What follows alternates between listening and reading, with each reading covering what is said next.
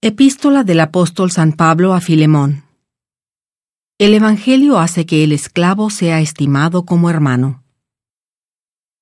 Pablo, prisionero de Jesucristo, y el hermano Timoteo, al amado Filemón, colaborador nuestro, y a la amada hermana Apia, y a Arquipo, nuestro compañero de milicia, y a la iglesia que está en tu casa. Gracia a vosotros y paz de parte de Dios nuestro Padre y del Señor Jesucristo. Doy gracias a mi Dios, haciendo siempre memoria de ti en mis oraciones, porque oigo del amor y de la fe que tienes hacia el Señor Jesús y para con todos los santos. Para que la comunicación de tu fe sea eficaz en el conocimiento de todo el bien que está en vosotros mediante Cristo Jesús. Porque tenemos gran gozo y consolación en tu amor, pues por ti, oh hermano, ha sido reconfortado el corazón de los santos.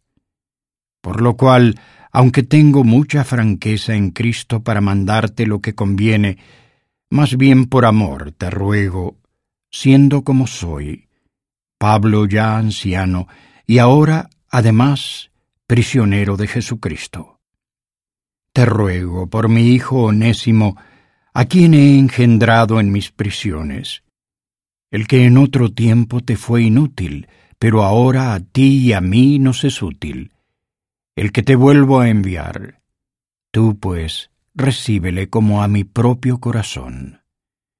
Yo quisiera retenerle conmigo para que en lugar de ti me sirviese en las prisiones por causa del Evangelio. Pero nada quise hacer sin tu consentimiento, para que tu favor no fuese como por obligación, sino voluntario.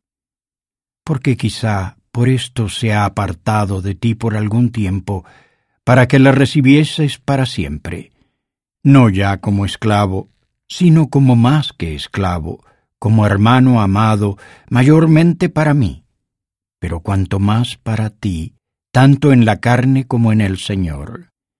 Así que, si me tienes por compañero, recíbele como a mí mismo. Y si en algo te dañó o te debe, ponlo a mi cuenta.